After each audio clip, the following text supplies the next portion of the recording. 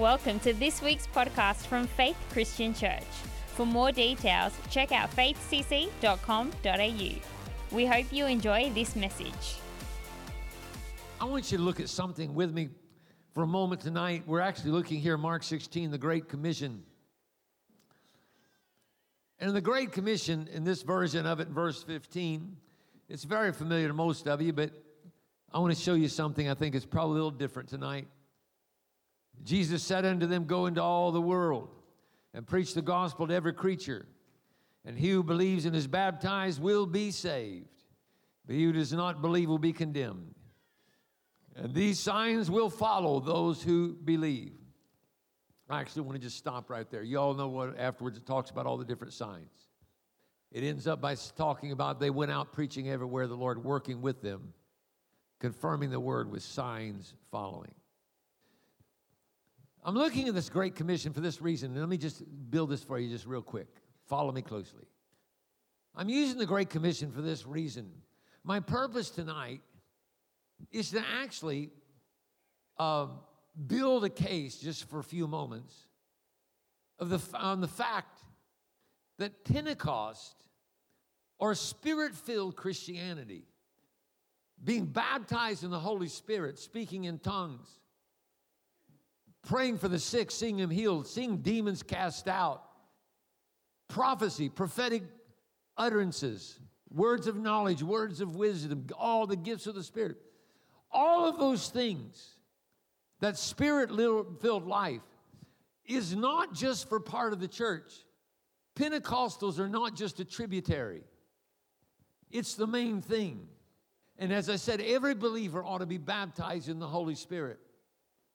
But because we suffer in our day today, our generation, with this mentality in the church, that, that people, even that are in various churches, church influences, that don't understand the baptism of the Spirit and the things of the Holy Spirit, and therefore they're even negative about them. My grandfather was a deacon in the General Baptist Church, and back in 1953, this is how our family was introduced to the baptism of the Spirit.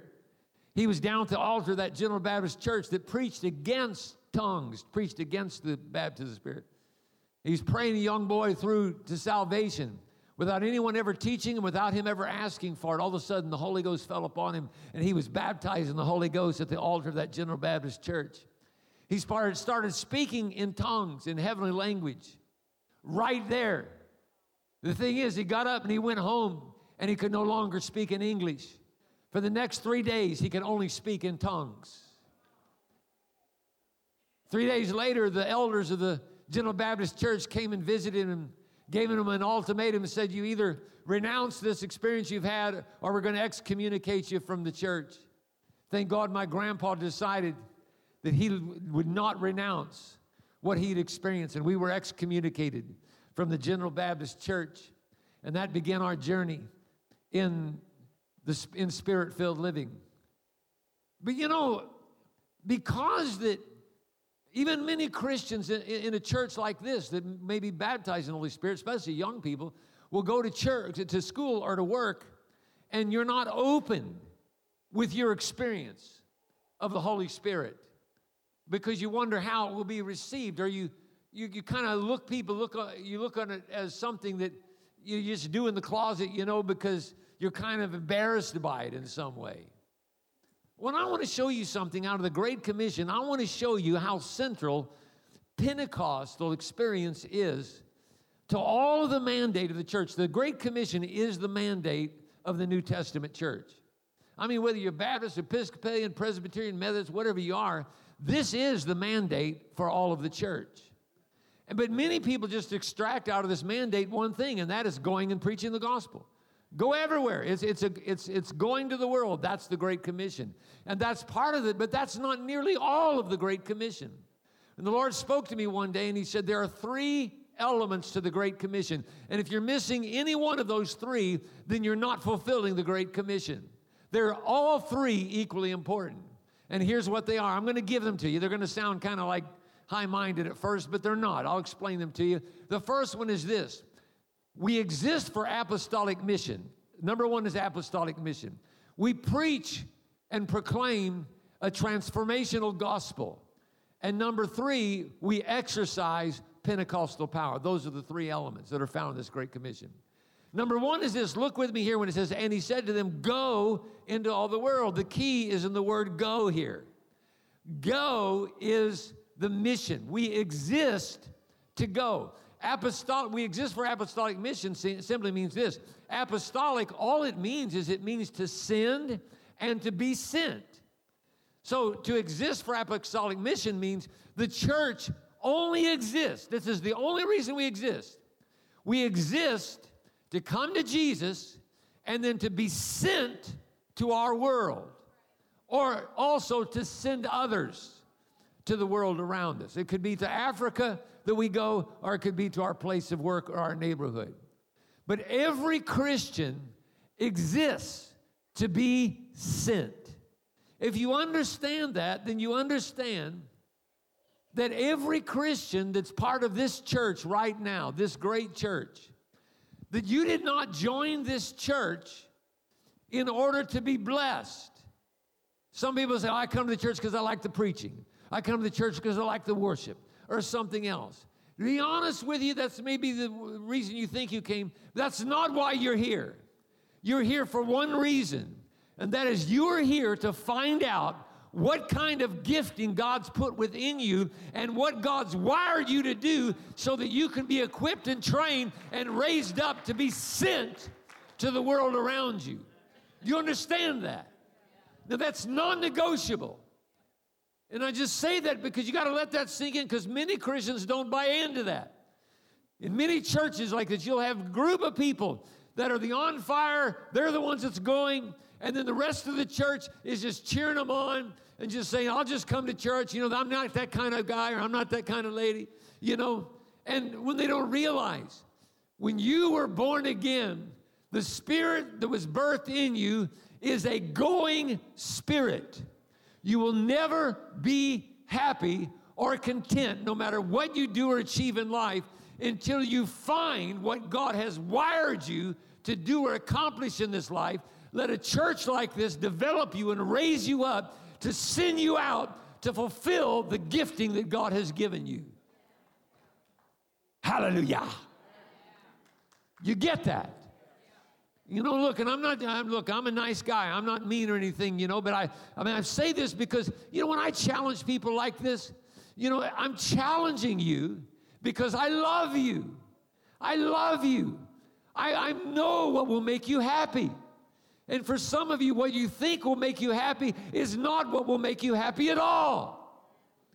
You know, you think that what will make you happy is I need to just come to Jesus, get my sins forgiven, go to a nice church, and then raise my kids, have a nice family, build a good business, have a good job or whatever. That's what's going to make me happy, so I can have a few nice things around me.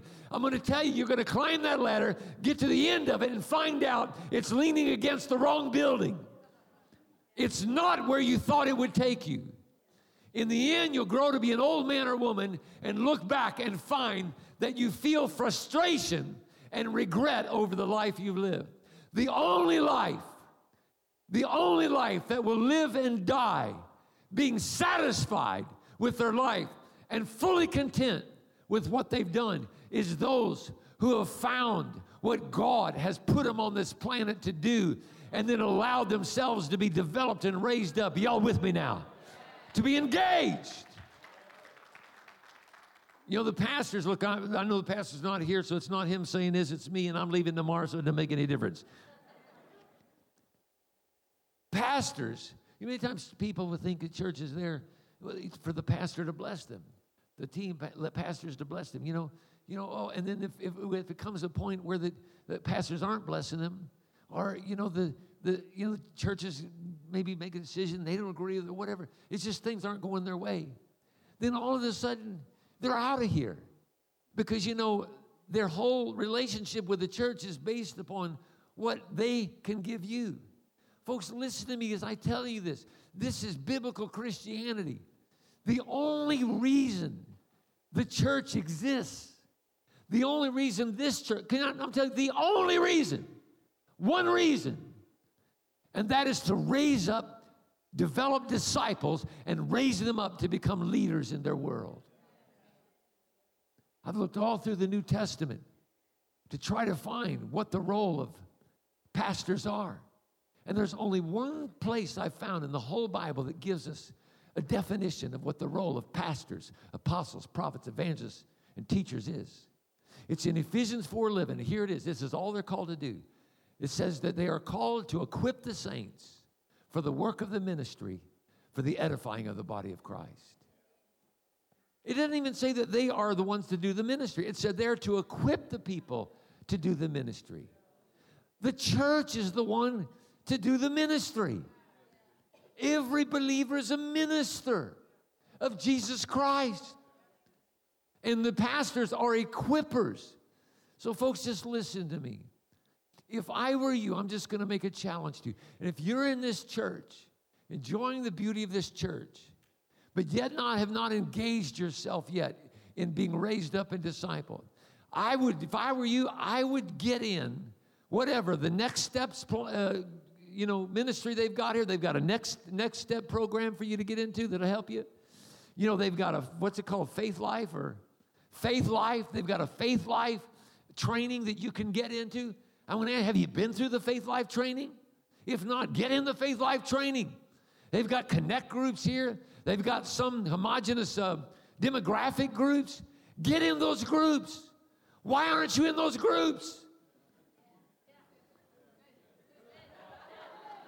Come on. Why aren't you in those groups? Come on, get with it, baby. This is what's going to make you happy. It's what's going to make you happy. You only are really happy when you begin to give away what Jesus has given to you. And you have to be discipled and trained to do that. So we exist for apostolic mission. Can y'all say that with me? We exist for Say it again. We exist for. Number 2 is this. He says, go into all the world and preach the gospel to every creature. The Lord spoke this to me. We exist for apostolic mission. Number 2, we preach a transformational gospel. Transformational gospel, which means this. Listen to this. Which I love this, talking about Pentecost. Really, even before we get to Pentecost, there's fire in every one of these. You get that? In the going, there's fire in that. In the preaching, there's fire. Well, the gospel we preach is a fiery gospel. None of this milquetoast, self-help, seeker-sensitive stuff, where we're just teaching people how to have a better marriage and a happier life. What's all that? You can go buy a book in the bookstore and find that out. The gospel is a gospel that's good news, that teaches you the very way to lay your life at the foot of the cross so you can be resurrected, a new creature, and you can live out a life that is not, listen, all that self-help stuff, all it'll do is improve your life. The gospel will transform your life. You understand that? Hallelujah. There's a great hero of mine, one of the greatest ministers of the 20th century. His name was T.L. Osborne, and finally I got to know him, had him at our church a couple of times, and he invited me to his house one day to sit in a study and study the Bible all day. Whoa, one of the greatest privileges of my life. I sat there with this great man of God, studied the Bible, and in the middle of the day, he said this to me. He said, he was real animated too, like me. He said, Rick, he said, do you know that you can go to your church and you can preach a whole series of messages on marriage and never even get close to the gospel? I said, you can? He said, yeah. He said, you can preach a whole series of messages on finances and never even touch the gospel. You can even preach a series on prayer and never touch the gospel. I balked at that when I said, wait a minute. He said, well, the Muslims pray, don't they? But they don't believe in the gospel.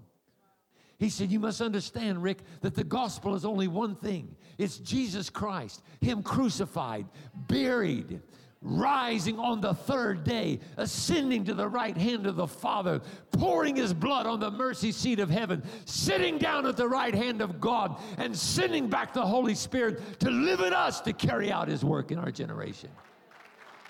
That's the gospel. He said, if you preach a whole series on marriage without touching the gospel, you will improve people's marriages, but you'll never get to the root of the problem. He said the gospel, Jesus Christ, the cross in that marriage will crucify the hatred and the bitterness in that marriage, and it'll resurrect a new love, the love of Jesus in that marriage. Isn't that beautiful? I love that. I found out that there is power just in the preaching of the gospel. That's when I changed. Years ago when I was younger, I used to always try to preach nice intellectual messages, you know. I wanted everybody to be impressed, you know, and like me. And so I always stood behind the podium, and I was reserved and, you know, expounded on all of my great theology and all that. And I got sick of it. There was no power in it. And then after this, all of a sudden, I began to see that the power is not in me explaining the gospel. The power is in proclaiming the gospel. Sometimes it's humbling for preachers to not be so high-minded and try to be flowery and explain it, embellish it. All you need to do is proclaim it. Jesus came. He died. You were nothing. He took your place. And now you can be new in Christ and fulfill what God's called you to do. Hallelujah. That's the gospel. And let me tell you, that gospel has power. Romans 1:16 says, Paul says, for I'm not ashamed of the gospel of Christ, for it is the power. Boy, I saw that one day and I thought, whoa, the gospel does not teach us the power. The gospel does not show us the way to the power. The gospel is the power. That there is power in the proclaiming of the gospel. And I began to understand right then, and I came up with this phrase, that the gospel has the power resident within itself to bring itself to pass. I like that. Isn't that good? So see, that's why the Bible is called good news and not good history. Because good history is what happened in the past. Good news is what's happening right now. When you preach the gospel happens. That's why it's news. Well, y'all missed that. Okay, anyway, let's go on now. Number 3 is this. Number 3, he says, preach the gospel to every creature. He who believes and is baptized will be saved, but he who does not believe will be condemned. And these signs will follow those who believe. Now watch, and then he spends the rest of the command, just in case we didn't understand it. These signs shall follow. The signs of the Spirit shall follow. In case you don't get it, here's the type of things that can happen. You see, you can lay hands on the sick, they'll recover. You can cast out devils. Even if you come across some deadly snake, you can speak in the name of Jesus, and that thing will not hurt you. I like that. So the Lord spoke to me, he said, we exist for apostolic mission. We preach a transformational gospel, but we exercise Pentecostal power. And if the gospel is absent of Pentecostal power, then it is no gospel at all. The gospel, for it to be the gospel, always has to be accompanied by proof that it is the gospel. You see, many times today, people are trying to argue people into the kingdom of God with a head knowledge of the gospel, when many times what they need is they need an encounter with God. I never forget one girl, she was from somewhere, Holland or somewhere like that, and she was backpacking through America. A couple was talking to her, and I'd never met her, and after a while they came over to me and they said, look, we've been talking to this girl. She says she's an atheist, and we can't get through to her. Would you talk to her? I went over and talked to her. I talked to her about 30 minutes. I told her everything I knew to tell her and didn't budge her at all. She's only about 20-something years old. She didn't budge at all. And finally, I just said, before we leave, I said, could I just pray for you? And she said, sure. And so I said, just close your eyes. And I grabbed her hand. And I started praying for her, but she didn't know it. I was secretly releasing the power of God. I was just saying, God, out here, I was saying, oh, God, I pray that you just, inside I was saying, God, sick her, Lord, touch her, get her, Lord, get her, now, go.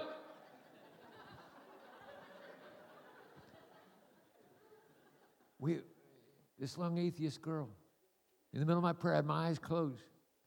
All of a sudden, I heard a little, And I opened my eyes, and tears were streaming down her face, and she was crying. What all of the argument in the world could not do for her, one simple touch of God could transform her life, and that girl was gloriously saved. Amen? Yeah, hallelujah. I like that. So Pentecost, here's what I want you to get. We call it Pentecost because it happened on Pentecost.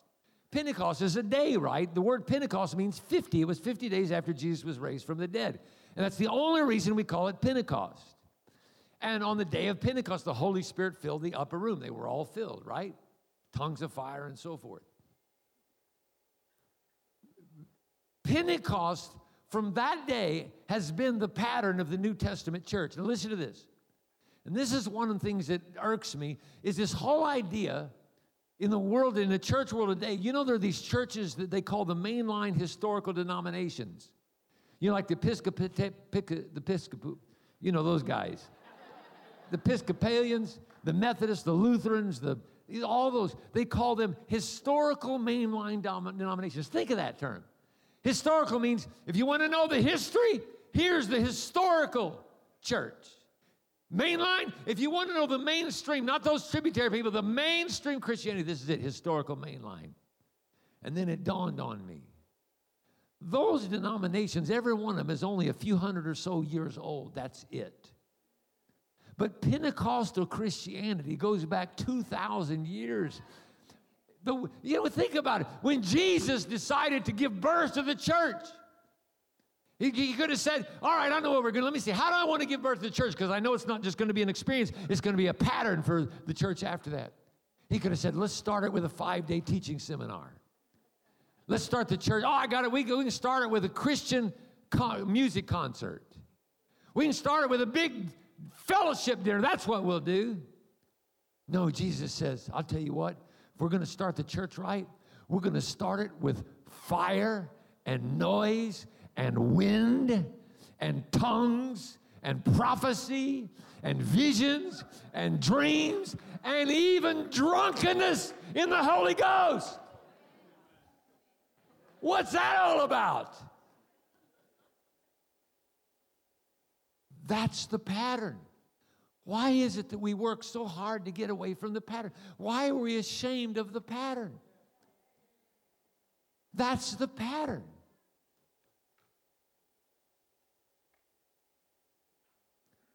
The pattern is the only way we will experience what it means to be a New Testament body of believers and New Testament Christians. You got to understand this. Listen, God is spirit, right? So he is supernatural. He made us of his spirit, therefore we're supernatural. This relationship we have with him has nothing to do with flesh or mind. It's all spirit. Those who come to him must worship in spirit. He said, so that's who the whole relationship is spiritual. The equipment that he's given us is spiritual. The name is spiritual. The word is spiritual. The baptism of the Spirit is spiritual. Prayer is spiritual. It's all spirit. It's all supernatural. Yet we live so much of our lives in the natural, and many people are afraid of the supernatural. It's like that's reserved for this fringe element of the church. My passion, folks, is this, and that is to get every one of you to see that God has called you not only to fill a seat in a church, but God's called you to be so full of fire of the Holy Ghost that you can go out, whether it's at work or in the neighborhood, wherever it is, and you can lay hands on the sick and they shall recover. It's one thing to see it here, but really at best, all we do here is demonstrate for you what should be done out there in the community around you. Hallelujah. Amen. That's New Testament. New Testament Christianity as its core is a fiery experience.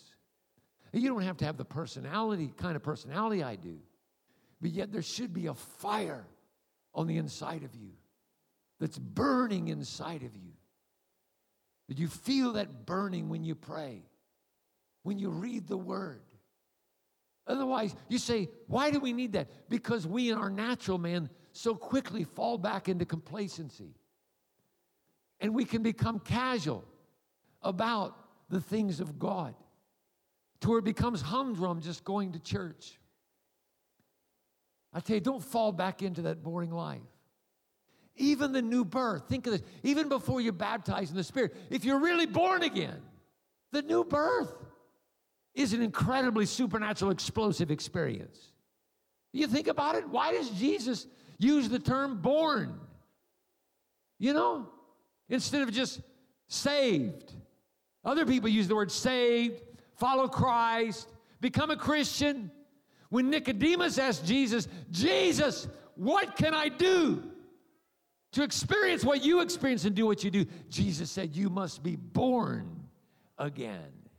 You ever notice on, I don't know if you have them over here, but in America, these TV shows where they'll interview preachers, well-known preachers, and it's one thing when they get some ecumenical guy, who, they interview him and everything's nice and really, all this, and then they get some guy and they say, now what kind of Christian are you?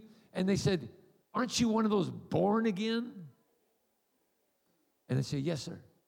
And all of a sudden they get wide-eyed, like when you said born again, it's like you came from another planet. And the truth of the matter is you actually did. Just think of this. I know born. Think of this. I was with my wife when she had 4 boys. They were born. And I'll never forget the first one when he was born. I went through all these classes, to help, and then I get to this hospital, and I'm in the room where, they all, women, they have those contraptions, and they are contractions, whatever they are.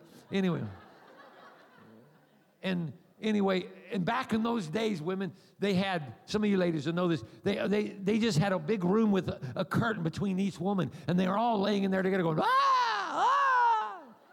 So my wife was in there, and she's laying there and having contractions, and she goes, ah! And all of a sudden, I remembered one of my lessons that I got from what was called the Lamaze class I went through. And they said, if your wife starts having these severe pains of contraction, they said, just take your finger and thumb and squeeze her big toe. And if you squeeze it real firmly, they said that it should help relieve the contraction. Some of you ladies are way ahead of me here. You say, not on my life. Listen, I reached down there and I grabbed her big toe and I squeezed. I thought I needed to give a pretty firm squeeze, I squeezed it like that real hard. My wife came up off the bed and said, will you get out of here? I thought, my God, who turned my wife into another woman? Finally, she's ready to have the baby. They take her into the delivery room. They get her in there. They get her all strapped up, and well, my wife tells me not to be too illustrative, but anyway, she's all strapped up, you know what I mean? And the doctor was right here, and he's ready. He was the catcher. And then they had me positioned behind him. I was the backup catcher. And so all of a sudden he said, here it comes. He said, big push, come on, big. She goes, ah! And all of a sudden, pop, here's the crown of the head. I thought, my God, what's that? All of a sudden he said, come another big push. Ah! All of a sudden the head pops out. And he goes, come on, one more big push. Ah! All of a sudden this baby slides out into his arms, and this thing comes, this slimy, messy thing. I thought, my God, she's giving birth to a lizard.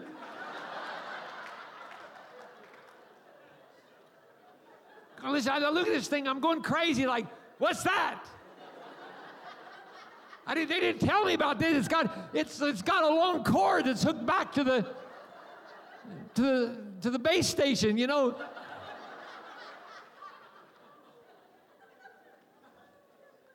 few minutes later, the nurses clean up this little baby, put a nice blanket around it. Of course, they'd cut the cord, put this blanket around, and turns and hands him to my wife.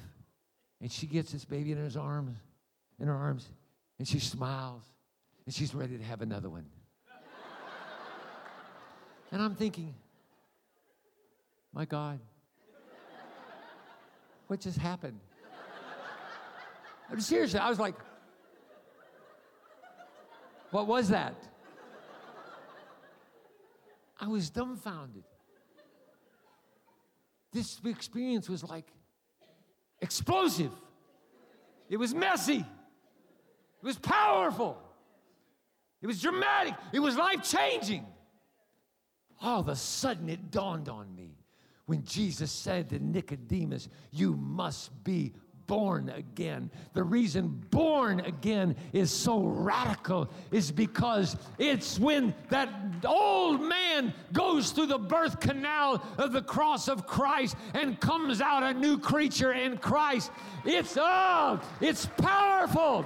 It's explosive. It's messy. I like messy conversions. I mean, dry-eyed conversions are okay. I like them where tears are streaming.